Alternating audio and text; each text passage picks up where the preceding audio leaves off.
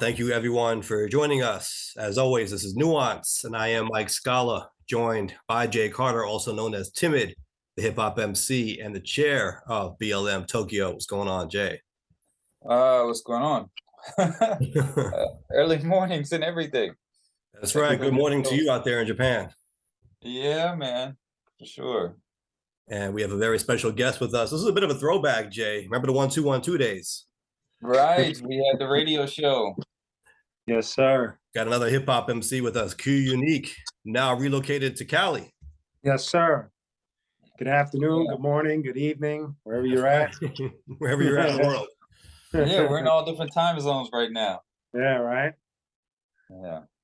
No, it's actually good, really good connecting with you. It's been quite a minute. Yeah, it's been wow. I don't even remember what year are we talking with that first interview, 2005? That's right. It was 2005. And check this out. I just came across this tape. See that? Wow. That's What is that that? too. That isn't a DAT tape? That's Yep. right. What? From the That- camcorder that we had. In fact, That is it's we're gonna pop this thing okay. in right here. Hold on. That Wait, is- you in video? We took video? We took video. wow. I don't remember that. That is insane. I don't remember Let's see doing what's on this video. thing. What was I must have sounded at such a high level of pure ignorance. Nah, no. I remember actually like you stay like you have a high level of dedication. Like you came out to Long Island for the show, like, and we hadn't connected before, and I didn't know, how you and Mike had connected, and you came out to Long Island to do the show, and so Yes. like I thought that was really Like- dope. I was trying to turn this thing around. I've got it on my video screen here on the actual You still camera. have the camcorder? Like, who has a camcorder Yeah, with tape? just I'm like handy. Wait, what? Now, if I unplug it, I think the battery is going to die. So it's kind of like an awkward position, Oh, but it's all good. it is on here.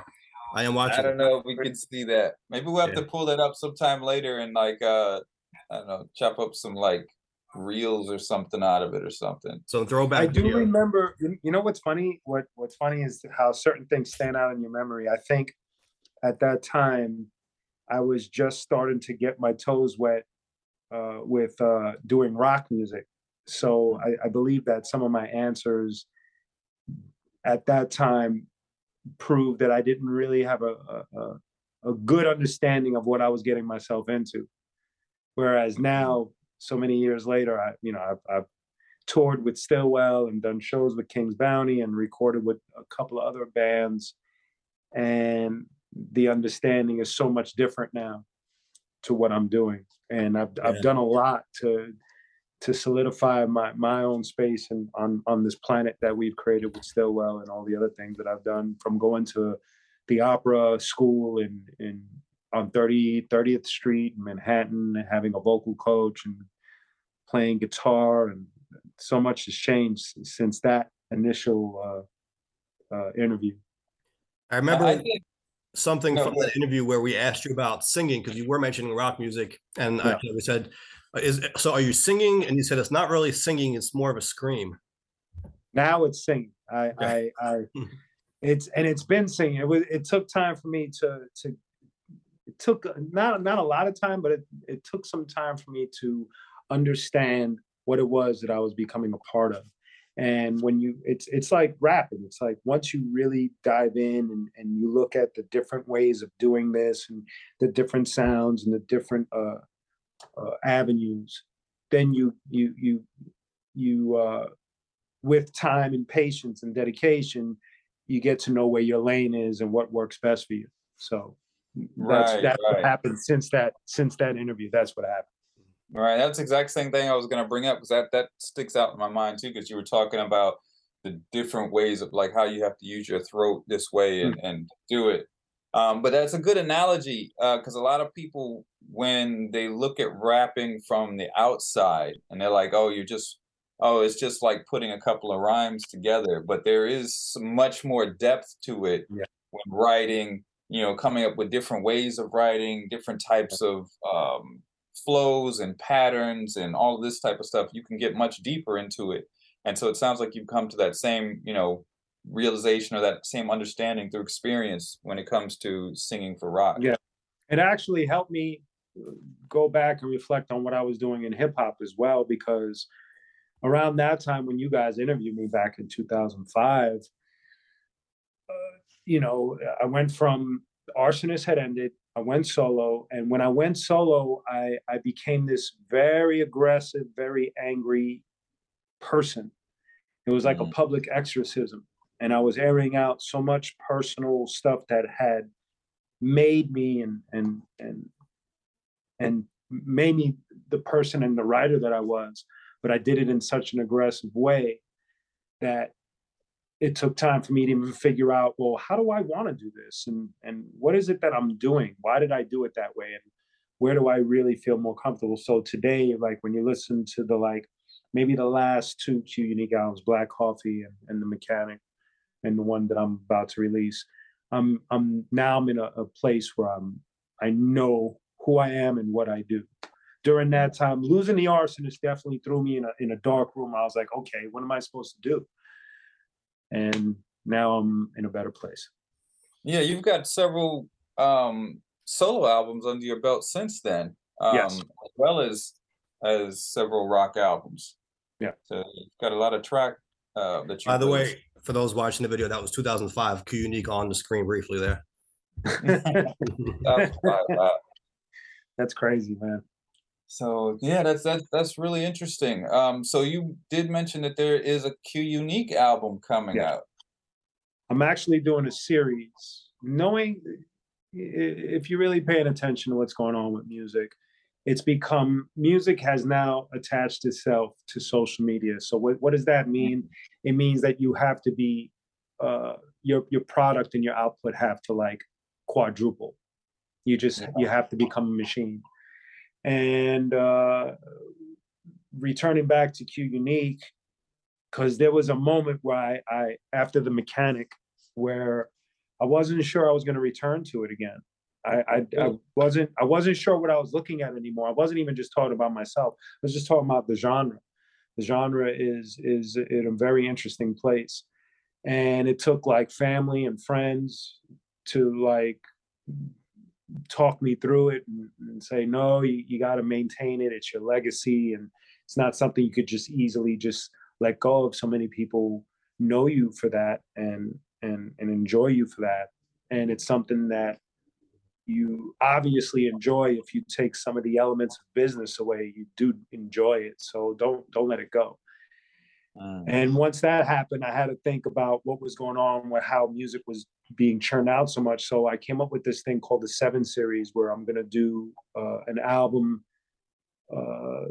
either every 6 to 7 months, and it's only 7 songs. And it's almost tipping my hat to the era that I came up in, which was, out of the Nation of Islam and the 5 Percenters and the Dealers and that vibe. I'm not trying to relive an old school time, and I'm not doing that lyrically. I'm not trying to bring people back, but it was my way of paying attention to the number 7 and all the lessons that I learned through Zulu and coming up in Brooklyn and in New York during that time. It was just paying homage to that number and what it means to those that know, and carrying that along with these albums. So each album will only have 7 songs, but I'll be churning out more often. Right. Now you said something that's really true today, as far as how music, especially releasing music, is tied to social media.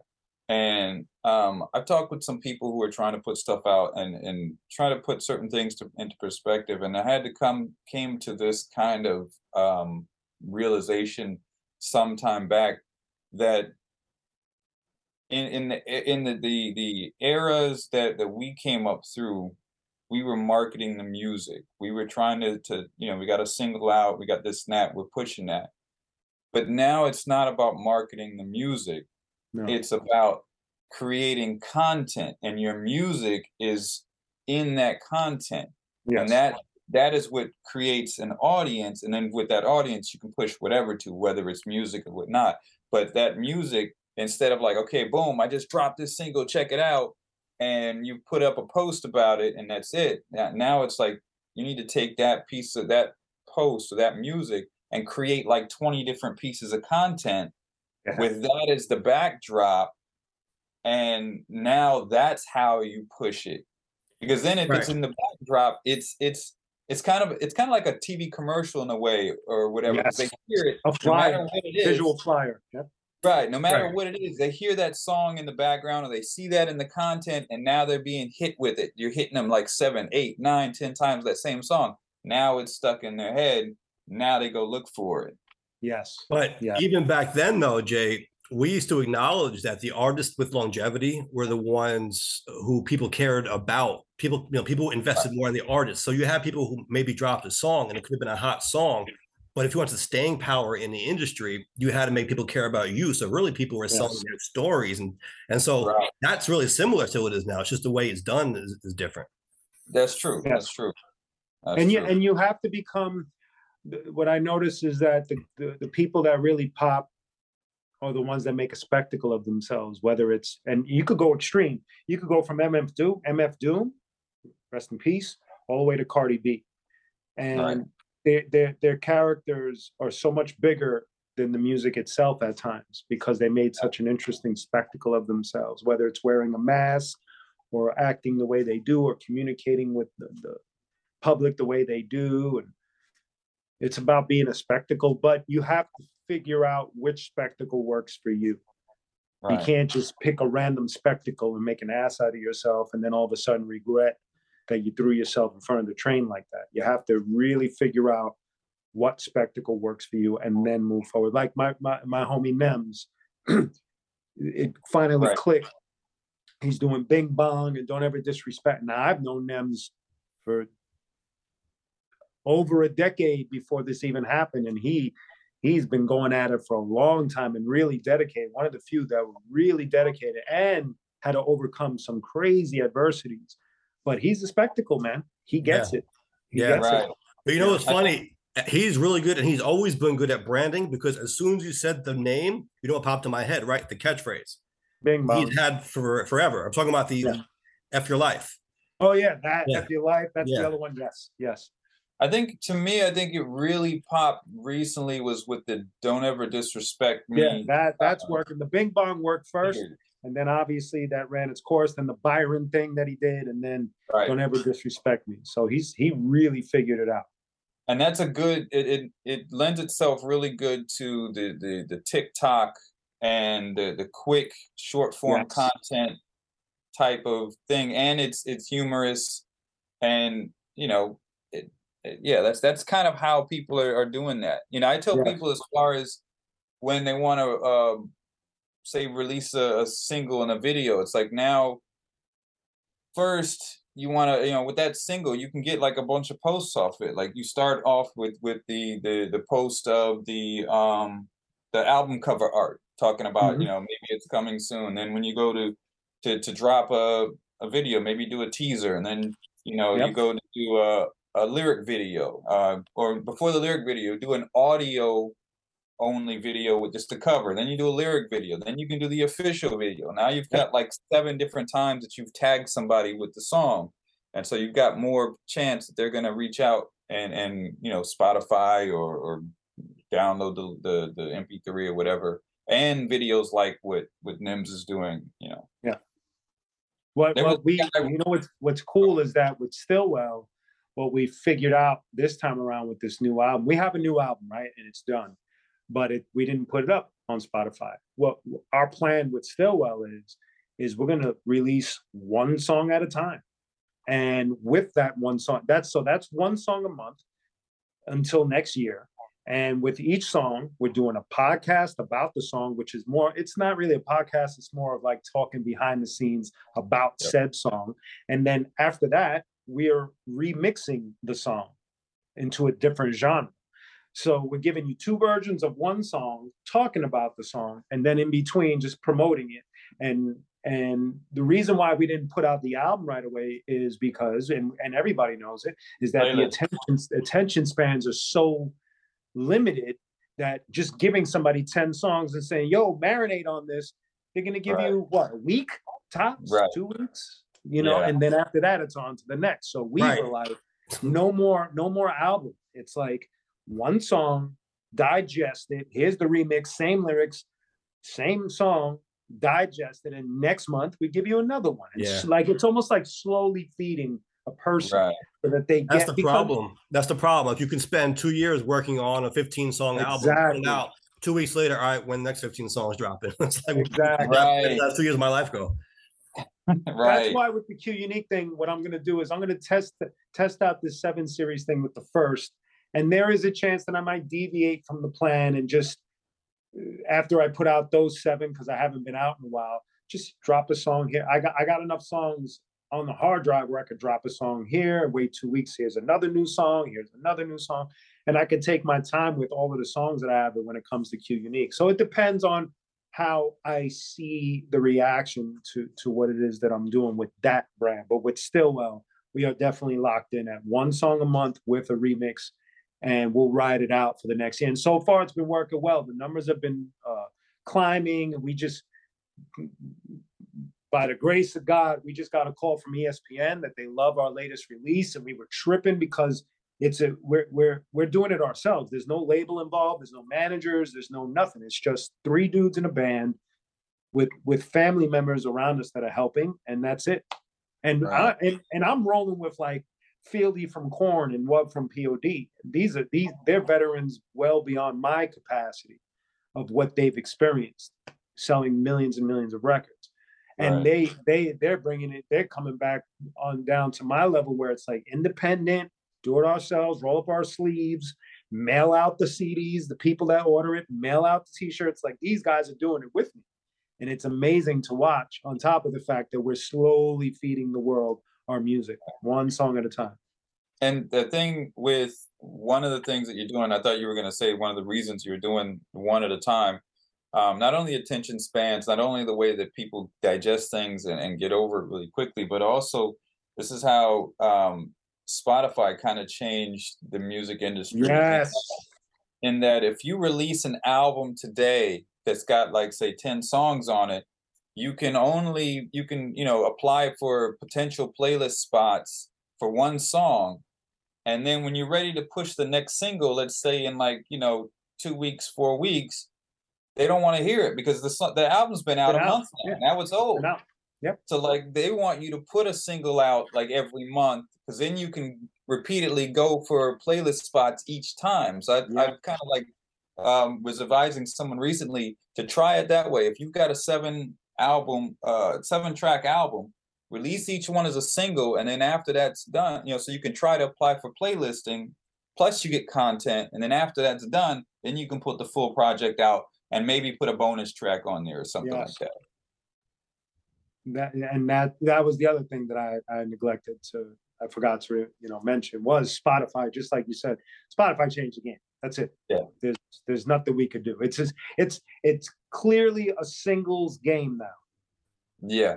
Yeah, I was going to say that also, and that also affects the music. I mean, obviously, songs are shorter now too because of the Spotify algorithm, but also there's really no album cuts anymore, right? It's such a singles-driven market. An album of 7 songs really is an album of 7 singles these days. Right.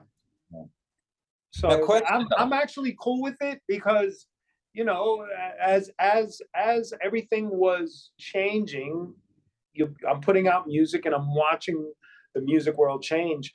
I was saying this about releasing a song at a time maybe 2-3 years ago, because I was noticing bigger bands release, albums. Tool hasn't released an album, I forgot what the number was, over 10 years. And they released an album. This is a band that millions and millions of people love. And it kind of like, I felt like it was forgotten within a month. And it has nothing to do with them or any disrespect to them. It's just where the world is at, where just people, they get it and next, get it next. Yeah. So it's something that I've noticed for a while, and amongst other people, we were saying to each other, like, we probably should just go song for song. And it feels like most people, including myself, are kind of nervous about that idea because we're so programmed that the whole preparation of putting an album together, the artwork, this, that, and the third, and you put it out, you want people to listen and vibe to it. But Spotify, like you said, it changed the game. The album shit is it's almost extinct at this point. Well, you could do the same thing, but it's just over a longer period. Like if you Right. have, say you have a seven track album, and you've got it, like, you know, back in the day, when you put the album together, you specifically put songs in a certain order. You had a specific concept in mind for the whole project. Now it's just telling that exact same story, but over a longer period. So instead of dropping at once, that story can marinate for 7 months in the same progression, and then use other content per month to bolster each chapter of that story to make it even more of an in-depth experience. So, you know, it can still be done that way. It's just a longer process. And it also, what you're saying, it kind of like separates those who are dedicated from the lazy last minute people, because the minute you know, like, let's say we set out a plan, 7 songs, and I have to create content for 7 months based on 7 individual songs. That means I got to roll up my sleeves and really think about how I'm going to do this all the time and not get in my own way. Because the other thing about content is, at times, you don't have to concern yourself with how am I dressed and how's my face and what's my background. Sometimes you just got to put up and let's get it going, man. Just post the TikTok right away. Let's go. And don't overthink it. But it gives the artist way more responsibility than just handing in an album to a label and then just sitting back and seeing what the staff is going to do, which they never did anything anyway, in my opinion. So, well, somewhat, but now it's really up to the artist to really step up and become responsible for their own work, which is something we should have all been thinking. Yes. 20, 30 years ago. Well, that sounds like a TED Talk right there from Q-Unique. And I know, Jay, you just did one of those yourself, right? Yeah, this past week has been pretty exciting. Otherwise, a not so great year that I've been having. So I went up to Tokyo for the first time in 3 years, and I was a guest lecturer for 2 different classes at Temple University, Japan, and Tokyo. We were talking about, one of them was a class on American social movements, and the other was on the importance of race in America. So I spoke to those topics there, covering things like, you know, BLM and racism and the need for these types of movements. Right. And then the next day I did a TED Talk, TEDx talk, speaking on people joining movements and trying to get a call to action for people to, you know, to do some sort of a change, whether or not necessarily having to join an organization, but you can even just take a change in yourself and how you are, reassess your biases and where you're at, and that makes a change, because everything is all ultimately a step in the same direction towards that outcome of whatever it is that you're trying to highlight or you know, raise awareness for. So it went really great. I was excited to do it. You know, I had 4 other speakers that spoke that day. Was really great. 2 of them were high school students. One was actually a Temple University Japan student. I didn't know that before. And the other person was the vice president of Warner Brothers Discovery in Japan. And so these are the speakers. So I was going to ask you, Jay, what is the difference between a TED Talk and a TEDx Talk? Is it more people involved? Well, TED Talk, so TED has, it's an organization unto itself, and they hold their own conferences. TEDx, they give licenses for people to hold independently organized conferences under the TED banner, and then all of that content goes to TED or TEDx for their website and for the YouTube stuff. Yeah. Gotcha. Well, sounds like a good experience. No, it was great. Good experience. I enjoyed it. That's dope, man. Excellent. So guess we should get to our poll question. In fact, Q is a good guest for this one because you obviously are from New York and now you're out Yes. in Cali, and I know you've noticed the difference between the way of life, lifestyle, and in particular the noise. Last week we had a guest on who authored a book about noise levels and why they're not healthy for us, and how some people even have developed a tolerance for the noise in a city like New York, let's say, not realizing that it's invoking our fight or flight response. It's contributing to poor mental health outcomes. It's doing a lot under the surface that we may not even know just being in it. But I'm sure you getting out of it probably noticed a difference right away that maybe when you were in it day to day, you didn't see. No, yeah, it definitely added to my anxiety, my aggression, being in specifically Brooklyn, living near a train station, living on an avenue where people were honking horns and sirens, the fire department running their drills down my avenue every day, ambulance, garbage trucks. It definitely like gives you like this edge, if you will. And when I came out here, the first place that I stood was at Fieldy's house. He has a house in Laguna Hills, and it's a direct opposite of what I was going through in Brooklyn. Nobody honks their horns. Everybody drives really chill. I don't think I heard a fire truck until about maybe a year into being in his neighborhood. And I noticed that people were just a lot more laid back. And what's funny, at first, when you're driving and you're seeing all of this laid back attitude, I'm bringing this Brooklyn vibe, and I'm like, what, hurry up, and and I can sense like my just wanting to cut people off and roll down the window and do the typical New York thing. And then as time went on, I understood, and it just made me just chill. Like my whole approach was just chill, and the guy wants to cut me off, nothing personal. And because in Brooklyn or New York, somebody cuts you off, you already see two guys swinging at each other in the middle of the street. It becomes like a personal disrespect situation.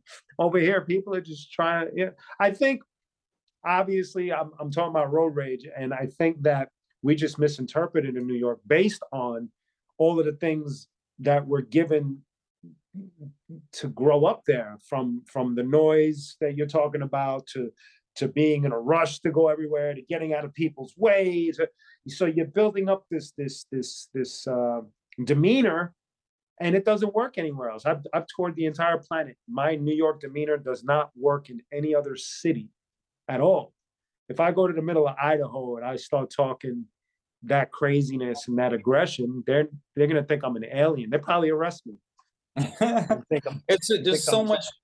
Yeah, there's so much poking at you, even subconsciously, in a large city like New York, that people like Mike said, some people get used to it, or they think they get used to it, but subconsciously it is triggering you, or has your fight or flight response on a little bit of an alert all the time. Yes. And it puts people, like as you said, on an edge. And so that, if you're on an edge, people can be quick to be triggered.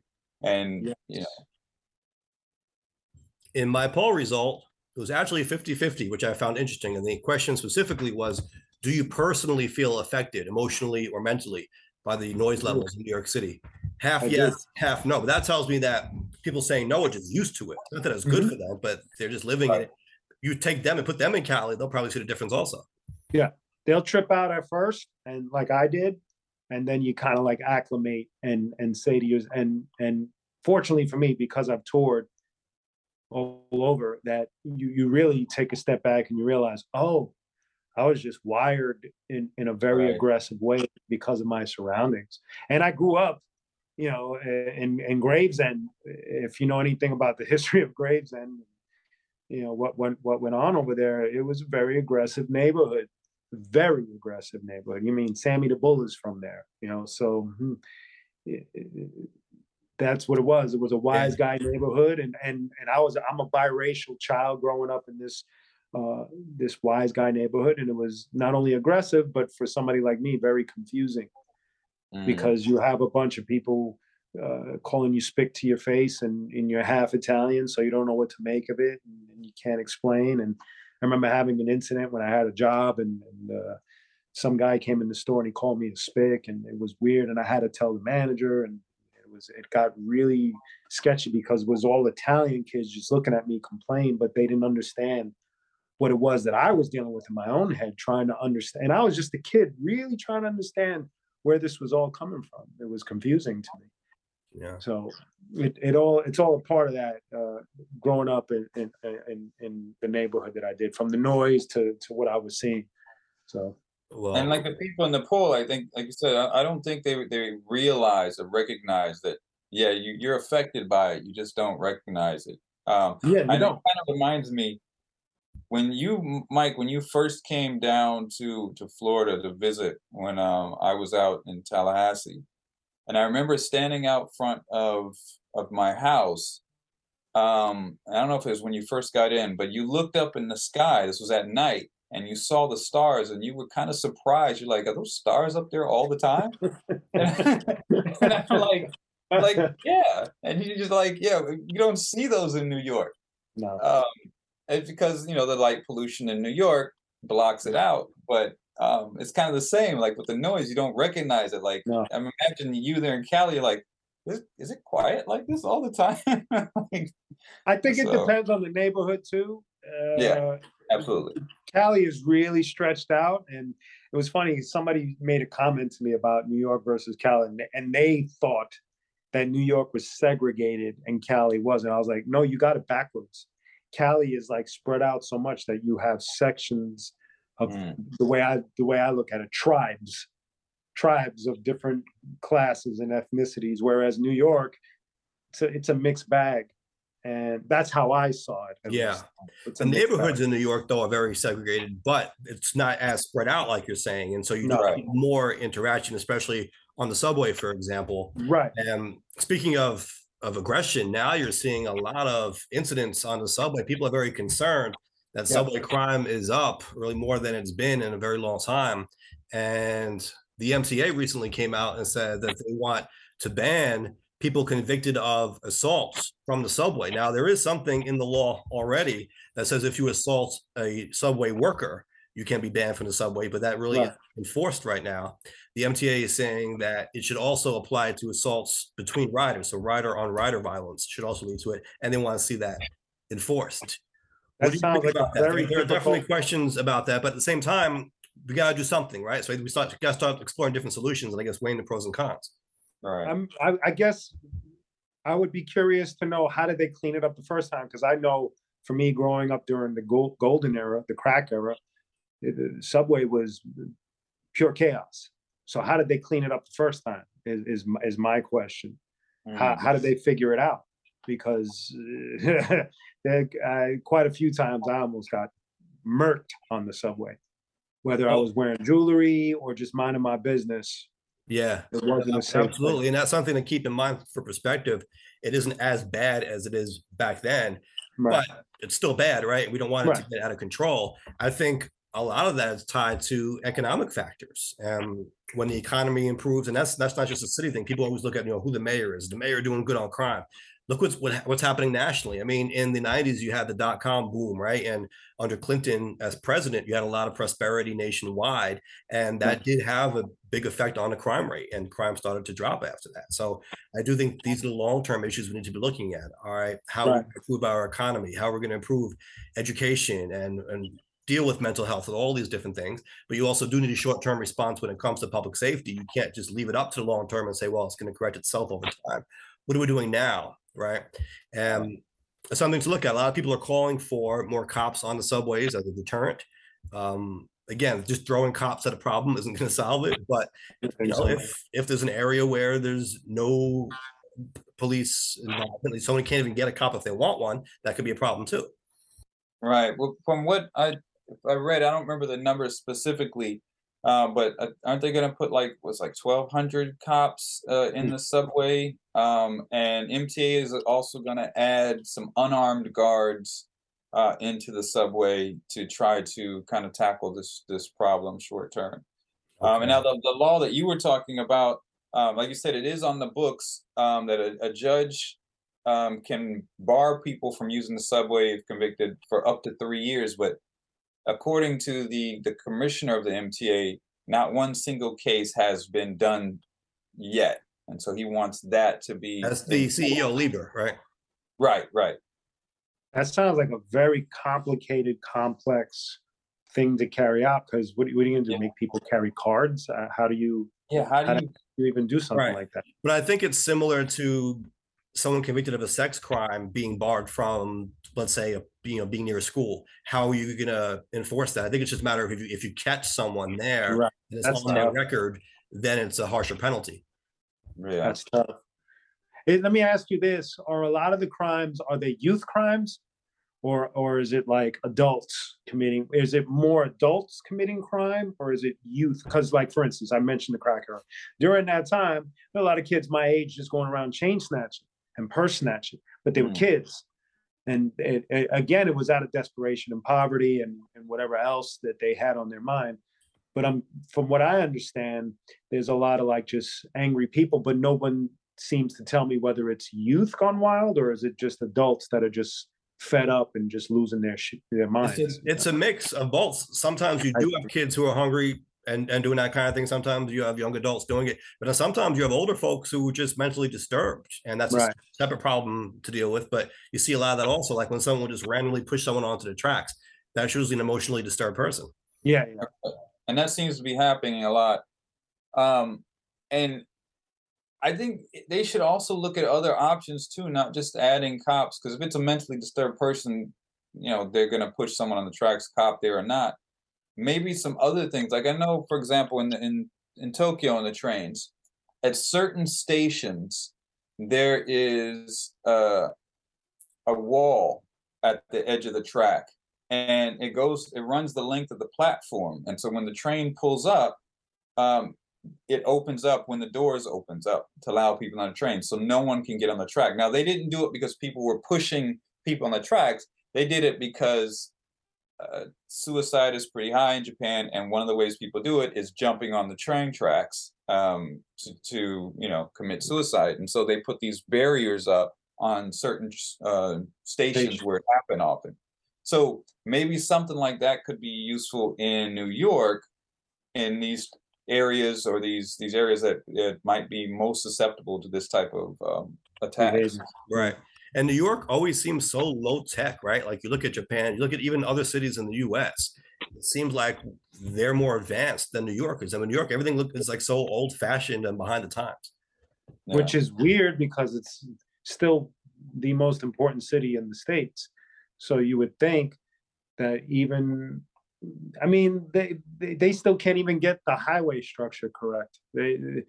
Since I was a child up until the point that I left, certain areas are still under construction for decades, man, which feels like forever. And it's like they can't even figure that part of the deal out. So it's like, how are they going to catch up? I don't get it. And if we're going towards recession, if that is indeed what is happening, I'm not a financial wizard like that, but from what I've been told, we're leaning towards that. How is New York going to survive that? How's that going to work? How are they going to put things into play? All of these cops, all of these things, if money is scarce. I don't know. And if crime is bad now, it's only going to get worse with the. Of course. Right. It'll go right back to the crack era. It'll go right back. And that was a crazy time, man. There were certain neighborhoods you couldn't even think about it. And as a fool, I would go into these neighborhoods on the train, risk my life just to go meet some girl or go to some open mic or something. And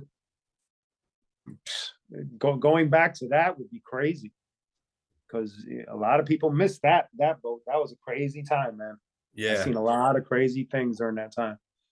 So I want to, I guess, segue a little bit from this into something related. But before we do, we wanted to ask the poll question for this coming week. And so I did want to get people's thoughts on this particular idea about trying to ban people from the subway who commit assaults on other riders. So poll question for the week is, do you agree that people should be banned from riding the subway if they've committed an assault on a rider? I personally agree. I just don't know how you would do it. It And sounds like looking for a needle in a haystack to me. Sounds crazy. yeah, but hmm, I agree that it seems difficult to enforce, but um, it may be good to have on there, but I don't know. It just, yeah, it's kind of tough. And I don't know if you're going to intensify the situation too, because imagine if you got 100,000 people that are banned from getting on the train. Now what? You know, what are those people? Are they going to turn their anger into the streets? Are they going to Right, start like wilding out in the street, shoving people in front of moving buses, cars, right, Right. It's like you're robbing kind of people? moving the problem from one place to another, Yeah, not kind of really like addressing the spazzing root out. of it. Right. right. So it's definitely something to look at. But I wanted to just, I guess, segue into this general idea of if you're a Democrat running for office right now, how do you convince people that you're tough on crime or you have answers to address people's concerns about public safety? We're seeing this in the governor's race in New York and really around the country, but focusing in on the governor's race where it's tightened. And New York is known to be a Democratic state. The Democratic incumbent should have an advantage here. But recently, you're seeing polls show it could be a toss up or could be even an upset for the Republican, which would be crazy, but it's theoretical at this point. So I wanted to talk about that because the governor really started off her campaign, and she's the Democratic incumbent, focusing on the Republicans' abortion stances and Trump support, right? That turned out to be not enough, it seems. It seems the voters want more than that, and they're focused really highly on this public safety issue. And so the governor has pivoted recently to say she's going to be tough on crime also. That's why you're seeing some of these initiatives announced in New York now, along with the mayor. But generally speaking, my question is, if you're a Democrat, what do you do running a campaign right now, trying to convince an electorate that you're going to be the right candidate to address public safety when people are very concerned about this issue and there's a perception out there that Republicans are tougher on crime?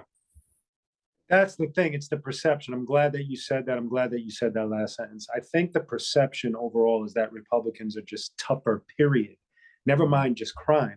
They come across as tougher people on almost every subject, whereas Democrats seem to take a very soft approach to things, or almost like a walking in the door too late approach. And it's frustrating to watch because now the Republicans, to me, in my opinion, some of them that I've seen, they blurt out some crazy stuff, and it's very aggressive, and it's over the top. Like I just finished seeing DeSantis say something about not teaching what the racial Critical race theory.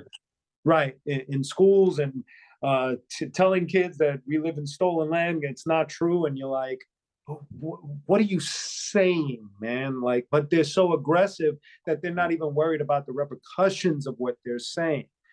It's almost like steamrolling through the facts or not looking at the details of what they're saying.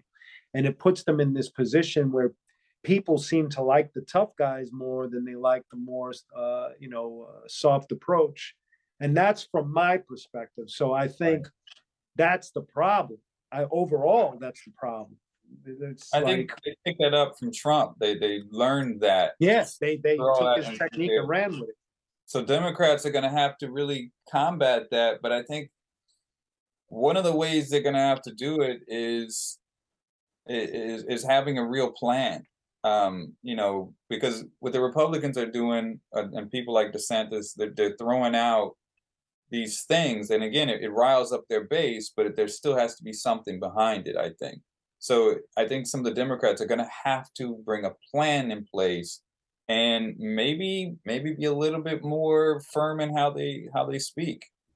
Yeah, I'm with it. I would love for somebody to step up with the same level of aggression from that side of the party, and just steamroll through it, and see how they combat it, how they're going to go up again. It's almost going to look like a rap battle at some point, because it's like people are just saying so much outlandish stuff. Yeah.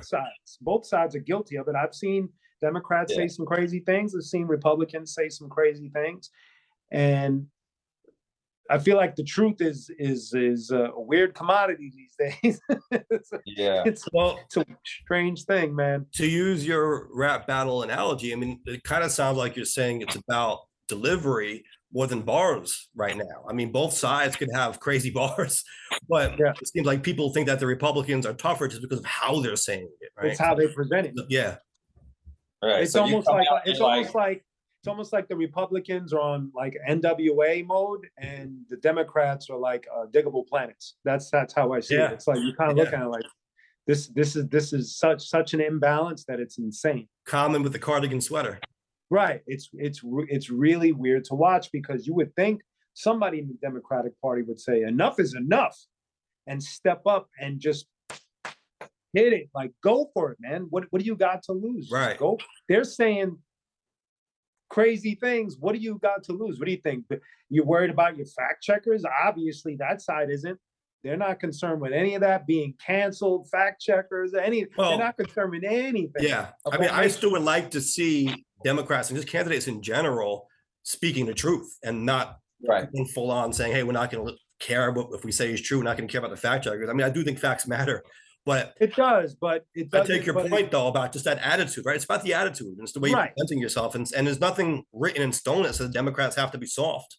No, that you know what? You're right. And let me correct myself. It's not whether they should be concerned about the truth. They should be concerned about the truth, but they need to present it in a way that they're fighting for something. They're not going to sway anybody with this passive movement. It's not working. It's not working. Right. It's not working. Maybe there's a handful of people that dig it, but it's not working. And nobody is scared. Nobody's really that afraid of being canceled. So it's like, step up with some sort of like, maybe they should go live in Brownsville for a year. You know what, though? I mean, you joke, but I think there's a lot of truth to that because people find themselves in these bubbles and they think everyone in the world is just like them and their neighbors. No. Go to a different part of the city. And that's why I say New York City is segregated. I mean, you hit on it there. It's segregated in its own way because people in Williamsburg, for example, not to pick on them, but they can have different experiences. People in Brownsville. Right. And you gotta get out there and see how other people are living. Right. And that, I think that's the disconnect for both parties. I think that they just have their agenda and they move forward. But I think that I strongly believe that there's a disconnect between a politician and a normal person that grows up wanting the house, the car, the money in the bank, the cable TV. There's a big disconnect there. And I think that it would be nice to see a politician come out of one of these neighborhoods and really understand how life really works, because it is a bubble. Like, you listen to them and you're like, only a person that lives in a bubble in a fish tank thinks like that or sees the world like that. Yeah. It's gonna be interesting. Hopefully they pull it out. I can't imagine a republic in New York. Especially has it ever been? It had. George Pataki, 94 was the last time. That was Giuliani. Was that Giuliani? No, George Pataki was the last governor. Pataki, that's right. Yeah. And but Giuliani was under him at that time, correct? That's right, Giuliani, and he was the last Republican mayor that we've had. Well, let's count Bloomberg. Bloomberg did run as a Republican, but he was an independent. I mean, he was kind of all over the place, and now he's a Democrat, right? Now, say what you want about Giuliani, and obviously I have a very mixed emotions when I think about that guy, but he did clean up the streets. I don't know how he pulled it off, but during his time, I'm sure it wasn't cool the way he did it if I went and I read the history.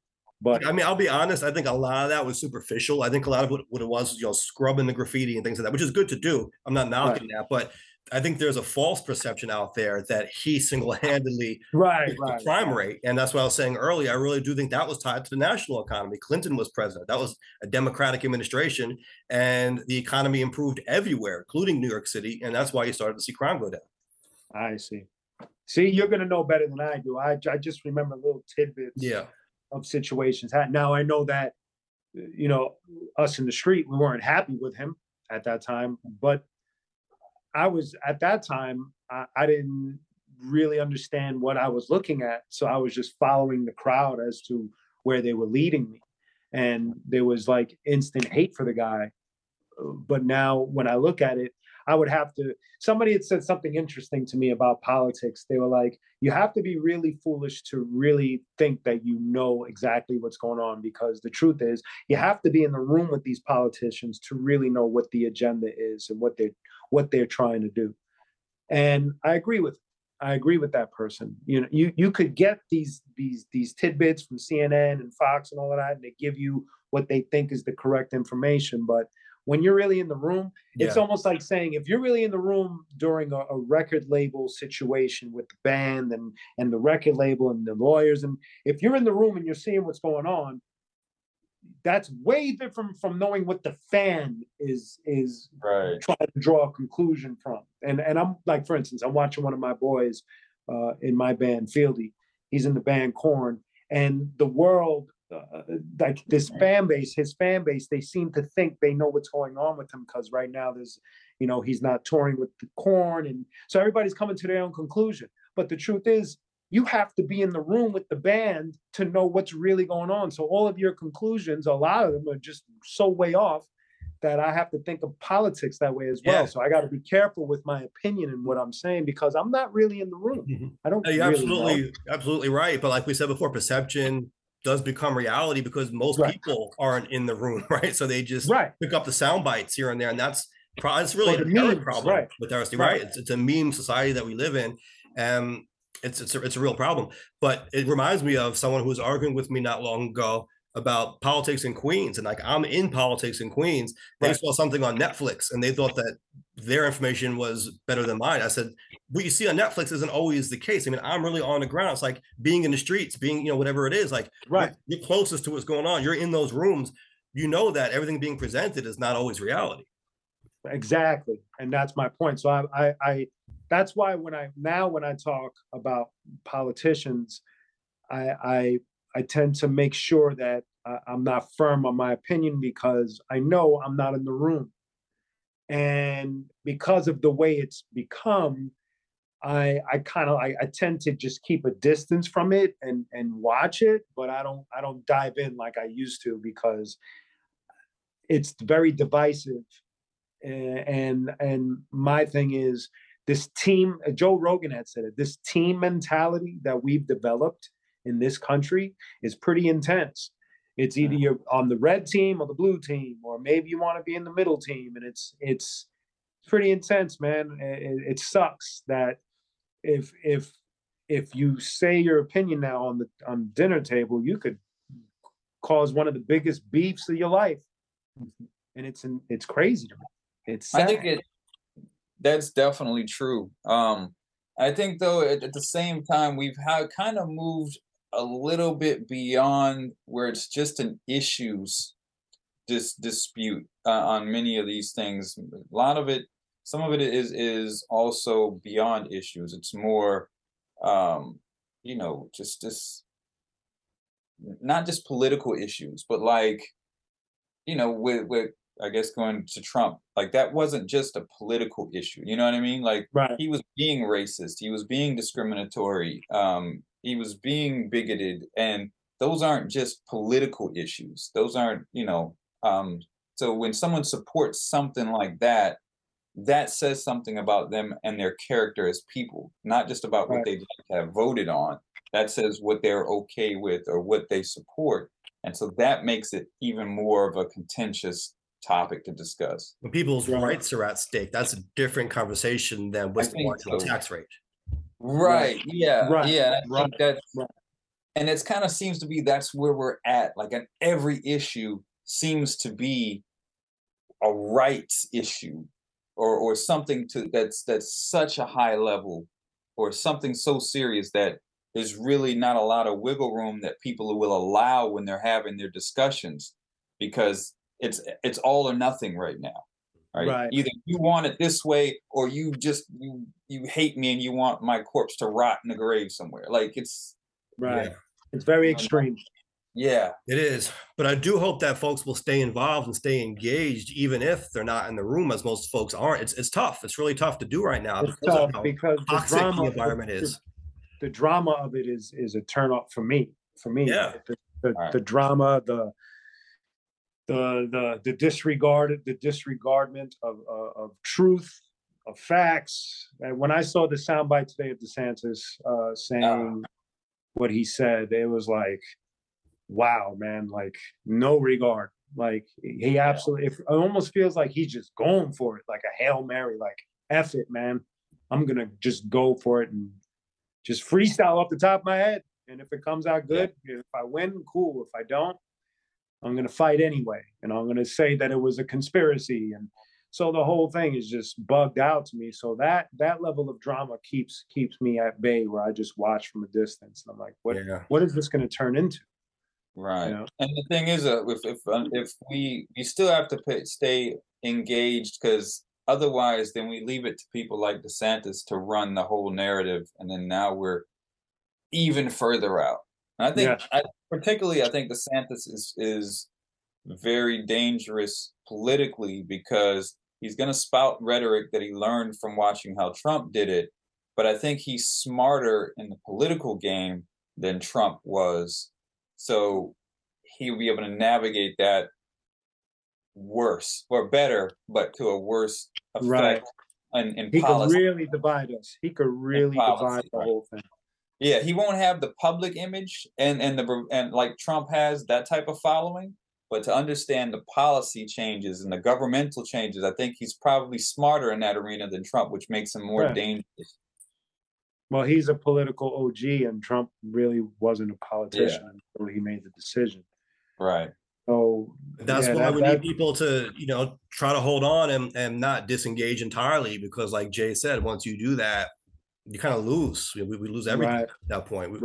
We need good people fighting back, We need somebody, but we need somebody in both political parties to put that man in check. That's the thing. It's like, that's what I mean about team mentality, because somebody on his team should be able to look at, just as an intelligent human being, and like pull him to the side and say, cut it out, stop it.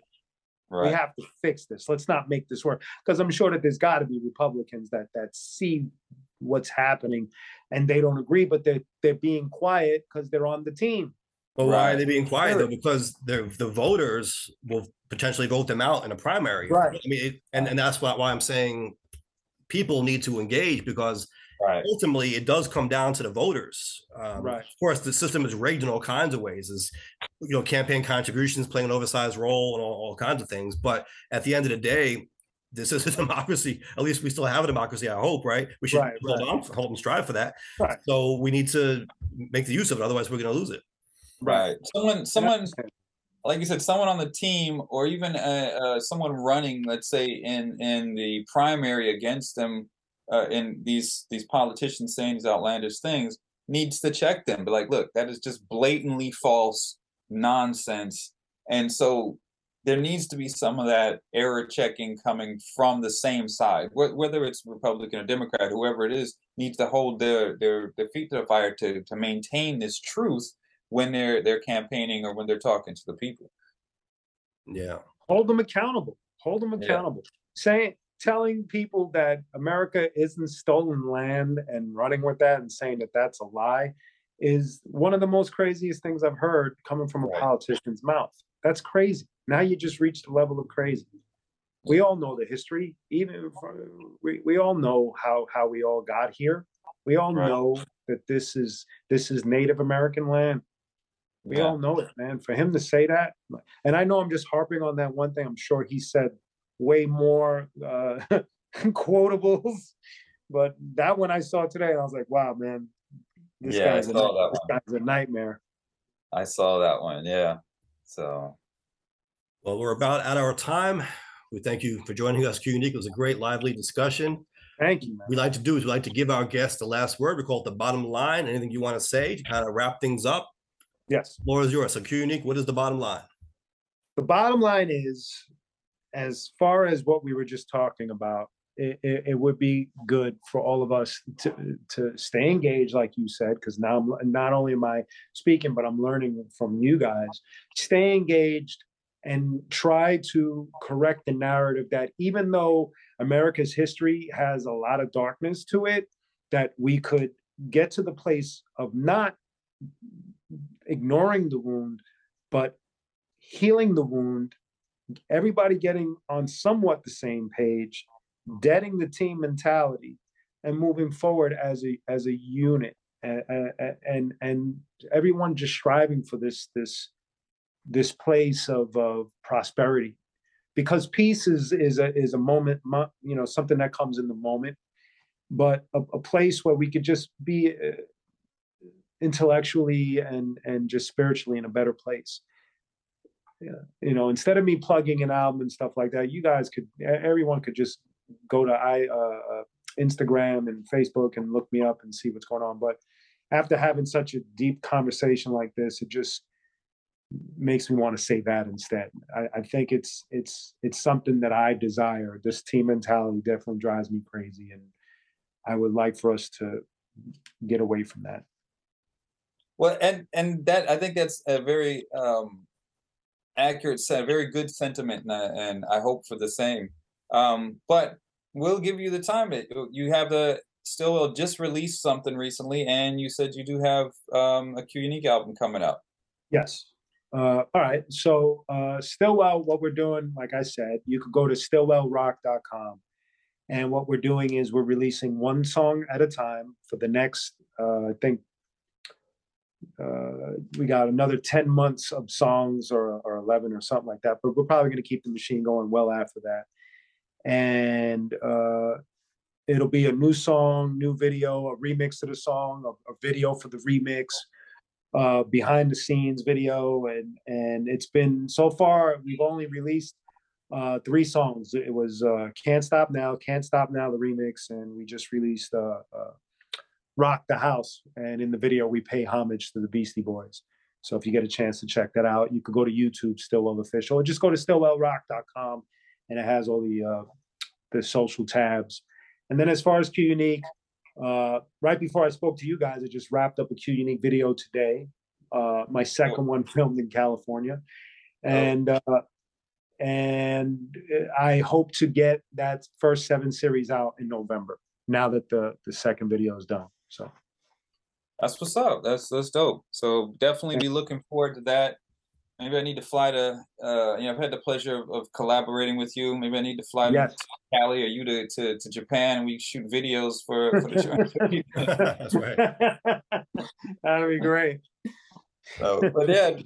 So yeah, definitely be looking forward to that. And again, appreciate you taking the time. It's always good talking with you, and getting your perspective. There's just more. There's obviously more to you than music. And we've had conversations before. I remember at one point we had talked about possibly doing a radio show or something. You wanted, because you wanted to talk about deeper topics. Yes. And so so it was good to have that conversation with you today. So appreciate you joining us. Thank you guys for educating me, because of the distance that I've been keeping. The way you guys put it, it definitely helped sort out some of my own reservations about what's going on in the world. So I appreciate you guys as well, and what you guys are doing. Thank you. And Jay, real quick, where can people find us?